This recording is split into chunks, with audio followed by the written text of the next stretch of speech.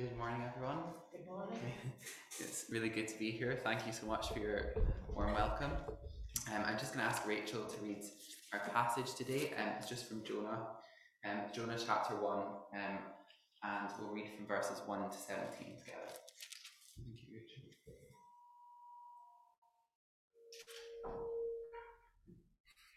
Jonah chapter 1. The word of the Lord came to Jonah, son of Amittai. Go to this great city of Nineveh and preach against it because its wickedness has come up before me. But Jonah ran away from the Lord and headed for Tarshish. He went down to Joppa, where he found a ship bound for the port. After paying the fare, he went aboard and sailed for Tarshish to flee from the Lord. Then the Lord sent a great wind on the sea, and such a violent storm arose that the ship threatened to break up. All the sailors were afraid, and each cried out to his own God, and they threw the cargo into the sea to lighten the ship. But Jonah had gone below deck, where he lay down and fell into a deep sleep. The captain went to him and said, "How can you sleep? Get up and call on your God.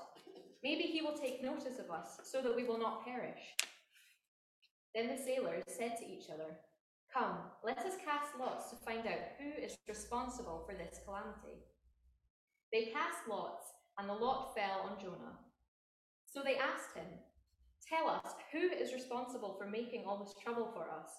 What kind of work do you do? Where do you come from? What is your country? From what people are you?"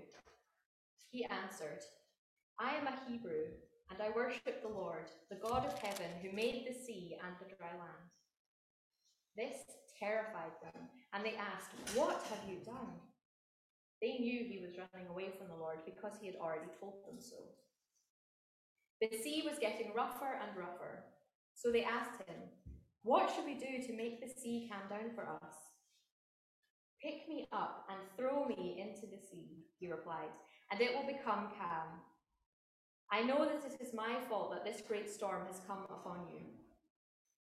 Instead, the men did their best to row back to the land, but they could not, for the sea grew even wilder than before. Then they cried out to the Lord, "Please, Lord, do not let us die for taking this man's life. Do not hold us accountable for killing an innocent man, for you, Lord, have done as you pleased." Then they took Jonah and threw him overboard, and the raging sea grew calm. At this, the men greatly feared the Lord, and they offered a sacrifice to the Lord and made vows to him. Now the Lord provided a huge fish to swallow Jonah, and Jonah was in the belly of the fish 3 days and 3 nights. And thank you, Rachel. Thank you. So it's quite an emotive passage, this one, isn't it? There's a lot going on. And I think especially the first half of what we read is a bit of a testimony for me, because when I was first called to Bible college, I didn't want to go. I wanted to turn away from what the Lord was calling me to do. I didn't think that the Bible college was the right place for me. A few years ago, I wouldn't have been able to stand up and even do a testimony or knowledge talk. I couldn't speak at all, but the Lord has just helped me so much, just from calling me to Bible college all the way through until now, and I'm graduating in a few weeks, and it's just been amazing to see how he's carried me through. So yeah, it's great to be here with you today and to share this passage from God's word, and it's all because of him that we can be here today. So today I just want to talk about 3 things. I'm going with the faith mission 3 points, but I do want to just talk about 3 things that sort of jumped out at me from the passage, and mostly focusing just on verses 11 to 17 today. So first of all, I want to talk about the purpose of the storm that Jonah went through. But before we do that, I wonder what you would think of when you hear the word love. Would you think of romantic love, the love that we share between each other when a man and a woman go out on a date together, or when they get married? Would you think of that classic rom-com that tells you love is about finding that special someone to spend the rest of your life with? Or would you think about your family when you think about love? Would you think about Christmas time and that time where you just share that family time, that special time together? Or maybe you think of a special friend that you've got, or even something that you're passionate about I love playing football, I love playing music, I love singing. We say that a lot, don't we? We use the word love quite a lot. But I wonder what love looks like when you encounter it in the middle of a storm. When you see love in its clearest form, just reaching down and holding you in that storm. And that's what I just want to look at today, a storm of love, the storm of love that Jonah went through. So first of all, let's look at the purpose of this storm. So the scene is Jonah is in this boat and he's come with the rest of these sailors out onto the sea. And unlike other prophets in the Bible, the book of Jonah is about the life of the prophet, isn't it? It's not about what he's preaching, but it's about the prophet himself and his relationship with God. So today we meet Jonah and we get a glimpse of his story. He's heard God's call to preach in Nineveh, a city that's wicked and corrupt, that's turned away from God. But it was a city that God loved despite that. And so he wanted to send his prophet to bring his word to them. So when Jonah hears that they're to be offered a chance to repent after all this wickedness that they've done, he recoils from the idea. He says, I don't want to do this. I don't want to give them a chance to repent. So Jonah turns and he runs in the opposite direction. He jumps on a ship to get away, and he finds himself caught in the midst of this storm. So in the midst of all this, Jonah's asleep. He's asleep to the situation, the reality of the waves crashing over the edges of the boat. And the captain and the sailors wake him up. They haul him onto deck and they say, what are we doing here? What's happening? Is your God angry with you? They say, what shall we do to you that the sea may quiet down for us? So here we see the purpose of the storm. We see that it was to reveal to Jonah and the sailors his need to turn back to God in repentance. Jonah has revealed his identity to the sailors, and he shared with them about what he's done. He's run from the God of creation, and now he's in big trouble. And I think we can relate to that, can't we? Often we turn and we run away from what God has us to do. We turn and we want to go our own way, and then things begin to go wrong. Just like Rachel was testifying about, when she turned from God, things started to go wrong in her life. She wasn't happy. She wasn't ready to meet God. And so she had to learn to turn back to him. And so as the pressure's building, the doom is coming. We see the story just getting louder and louder. The sea, the waves crashing over the boats. It says in verse 11 that the sea was growing more and more stormy. And then in verse 13, we see the sea grew more stormy against them and the waves crashed over the boat. So things are getting desperate, aren't they? It's time for something to happen. A solution must be found before they all die. So Jonah says, pick me up and throw me into the sea, so the sea will quiet down for you. I know that it's because of me that this great storm has come upon you all. And I wonder this morning, as we look at this passage, if we often feel desperate like this. If there's a storm in our life that's going on, perhaps there's something our family home, perhaps something's going on there, or perhaps we're struggling with this friend, or we're struggling with depression, or perhaps something big is going on that maybe not many people know about.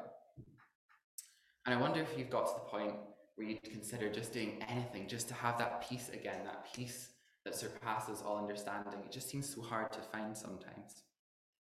Is that storm getting too violent to just wait out and survive? Something has to be done. Well, this morning we can find encouragement if we re-examine the storm, to look for the purpose. What is God doing in my life through this circumstance? How might he be teaching me or showing me that I need to change? And how desperate am I to change? Do I want to turn back to God? Am I ready to see his purpose in my pain, the pain in that storm? Am I ready to see what he is doing for me, what he wants me to do? And so Jonah really confesses to God here. He says, it's my fault for running from you. That's what he does in the belly of the fish. He turns back and repents. And so we see that the purpose of the storm was so that Jonah would turn back to God. Now, we can't be sure of all of Jonah's motives. Maybe he's given up on his mission, and maybe he's just not ready to turn back, because again, in chapter 3, we see that he goes down the wrong road again and he must turn back. But we can see in that and encouragement that we often come back to God, but we don't always stay there. We often turn back to our own way, and we have to come and repent. But God's always there. He is always there to provide a way out, to provide a protection, to send that whale to catch Jonah. And then he prays to God and turns back to him. So what we see in Jonah is that desperation, a need to do anything to stop the sailors drowning. And so he realizes that his disobedience to God has not only affected him, but it's putting other people's lives in danger too. So he admits his guilt and he wants to be thrown into the sea. And here we see an example of love. He sacrifices himself so that the others might live. And then secondly, we see the sailors' response. So they rightly think that Jonah's idea is a bit mad. They think, why is this guy wanting to throw himself overboard just to save us? And so they do all that they can to avoid it. They start to row towards the land. They cry out to God, asking that they'll not be held accountable for throwing him over. They throw things overboard so that the ship would be lighter. And they cry out saying, "O Lord, have it done as it pleased you." So we see a contrast between Jonah and the sailors. Because ironically, here's God's prophet just running away from God's will. But then through that storm, and through him turning back to God, the sailors end up crying out to Jesus. They say, "Oh God, have it done as it pleased you." They respond in faith to God. They call out to someone that they believe is there. Isn't that amazing to see that God used that storm to show these sailors that they needed him, that they needed to turn back to God and repent of their sin? So I wonder this morning, as I was studying for this passage this week, I was convicted. I wonder if I'm a bit more like Jonah, or if I'm a bit more like a sailor. I wonder if I tend to turn away from God and run from him, or I wonder if I am tempted to cry out to him in a time of trouble. Do we see our need to submit to God in the storm? I think that's something that we all need to remember, that when we're in a circumstance where everything around us is falling apart, that we are able to call out to him, come back to him, because he's always there loving us. Like the sailors, we can cry out to God in our time of need. We can come to him because he's always there and he always loves us. He's always there for us. So then lastly, I just want to talk about the result of the storm. What happened after all of this had gone on? Well, what is clear in this story is that God had a plan. He had a plan through the storm, and he had his way. He won't be thwarted by Jonah's disobedience, but instead he knows that he needs to use that in his plan. That Jonah's disobedience is used to bring others to him. Isn't that amazing that these sailors who brought Jonah onto the boat at Tarshish never knew that this big storm would come, that Jonah would be on that boat, and that perhaps hours later, just after leaving land, they'd be calling out to God, "Lord, save us. Save us from this storm. We want to turn back to you." So God doesn't let Jonah die. He doesn't let him be swallowed up to the depths of the sea, but instead he's swallowed up by a whale. He's not swallowed by the waters of the ocean, but instead he sends a whale to protect him and show him his love. So Jonah himself is sacrificed so that the mission is accomplished. What we see in all of this is that love, the true definition of a love shown through a storm. Tim Keller has a quote that puts it really well. I really love how he puts it, and he says, "All of life-changing love is a sacrifice.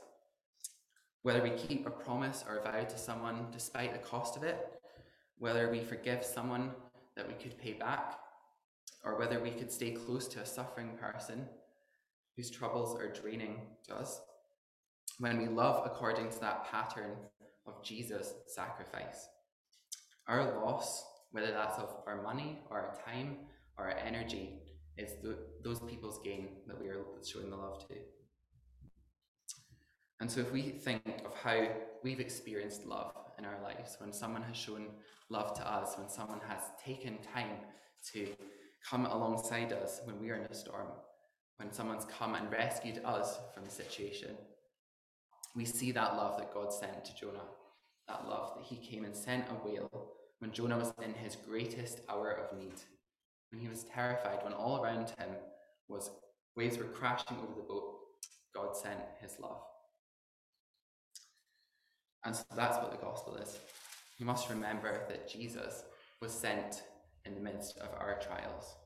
If we think about the worst storm we could ever imagine, the worst situation we could ever be stuck in, that's when Jesus came. All throughout history, we know that this book has been interpreted as showing forward to when Jesus would come. But it really just does clearly show how much the love was needed. It just shows in this time of the deepest need, in the strongest storm, that God sent his love for us. The story of Jonah prepares the way for Jesus, the one who would give himself in our greatest need. As the psalmist says, when I was in the miry pit, when I was stuck in the clay, the Lord lifted me up and set my face upon his. The story points to Jesus, who would die not because of his own sins, but because of our sins. And 3 days after going to the grave, just like Jonah was in the belly of the fish for 3 days, he would rise again and go to be with his Father. He would advocate for us. He prays for us every day before God. The one who is greater than Jonah will come, as it says in Matthew 12, verse 41. So when Jonah is thrown into the sea, that is a picture. That's the picture of Jesus being thrown onto the cross. He satisfied the wrath of God, and so the storm is no more. And so the storm is no more in our lives. The storm of sin and of guilt and of judgment, that's all taken away because Jesus was sent in the storm. Jesus, when he died upon that cross, took our punishment. He bears God's anger for us that should have been directed at us, was directed upon Jesus. It says in Romans 5 verse 8, for God shows his love for us in that whilst we were still sinners, Christ died for us. Isn't that amazing that God sent that whale just at the right time for Jonah? While Jonah was still running away from him, he sent that whale. And Paul makes that point in Romans. He says, while we were still sinners, while we were still in that pit, God has sent Jesus. Could there ever be more of an expression of love? Could there ever be a greater love that was shown to you or me when we were in our deepest need, when we most needed to be loved and to be saved, to be given peace, to be given hope, that love was sent for us? In the gospel, we see Jesus pursue us with love, just like God pursued Jonah when he was running away from him. And he paid the price so that we might be with him. Front and center is God's love, isn't it? Just all throughout the story, we can see God looking after him, running after Jonah, giving him a second chance, bringing him back to himself. And through that, many people's lives are turned back to God. And so how must we respond to that love? Well, again, if we just look back at what the sailors do, they respond to what God does with awe and with worship. After this encounter, it says, the men feared God even more. They were struck with awe. And they recognized the significance of what God had done for Jonah. So we must be like that, shouldn't we? We must always be in awe of God's love. I think so often we forget how much that love was needed, how much we needed to be saved, how much we needed a peace and a hope and a rescue. And that's what God sent to Jonah. I think if we were all to get up here today and give a testimony of what God's done in our lives, we would just say how much I needed a saviour before we had him. And I think it's just amazing to know how much God gave just because we needed him that much. So the sailors, they stopped traveling on their journey and they came to land and they jumped off their boat and they offered sacrifices to God. They didn't just make a profession and stop there, but instead their lives became lives of worship. They worshipped God for what he'd done. Thank you, God, for sending your son. We should be worshipping him for. Thank you, God, for sending Jesus. Thank you for sending him to save me. And so if we truly see that love, if we truly see who Jesus is, if we understand everything about the cross, about what he did for me, then that will elicit much more than just, that's a great thing. Instead, we will want to worship him all the time. Every day, we'll want to be with him in praise. So let's have that sense of what Jesus has done for us today. Just as Jonah was saved by God, as God ran after him with love in that storm that had a purpose, and then seeing that result of his love, let's remember to love God back, to reflect to him the love that we've been shown through Jesus. As we consider Jonah, that prophet that just never seemed to stay on a straight line, he always changed direction, turned away from God, then turned back to him. Let's just remember that God was always the same. He always loved Jonah, and he always loves us in our messy circumstances, in our messy lives. God always is there loving us with the same love. He cares for us. He cares for you and for me, all the little things that we never tell anyone about. He cares for. He cares for our families and our friends. He cares for our diseases and our sicknesses, and he cares for our hearts. And let's just remember that as we look at that story of Jonah today, God loves us in our own storms, in our own mess, just like he did for Jonah.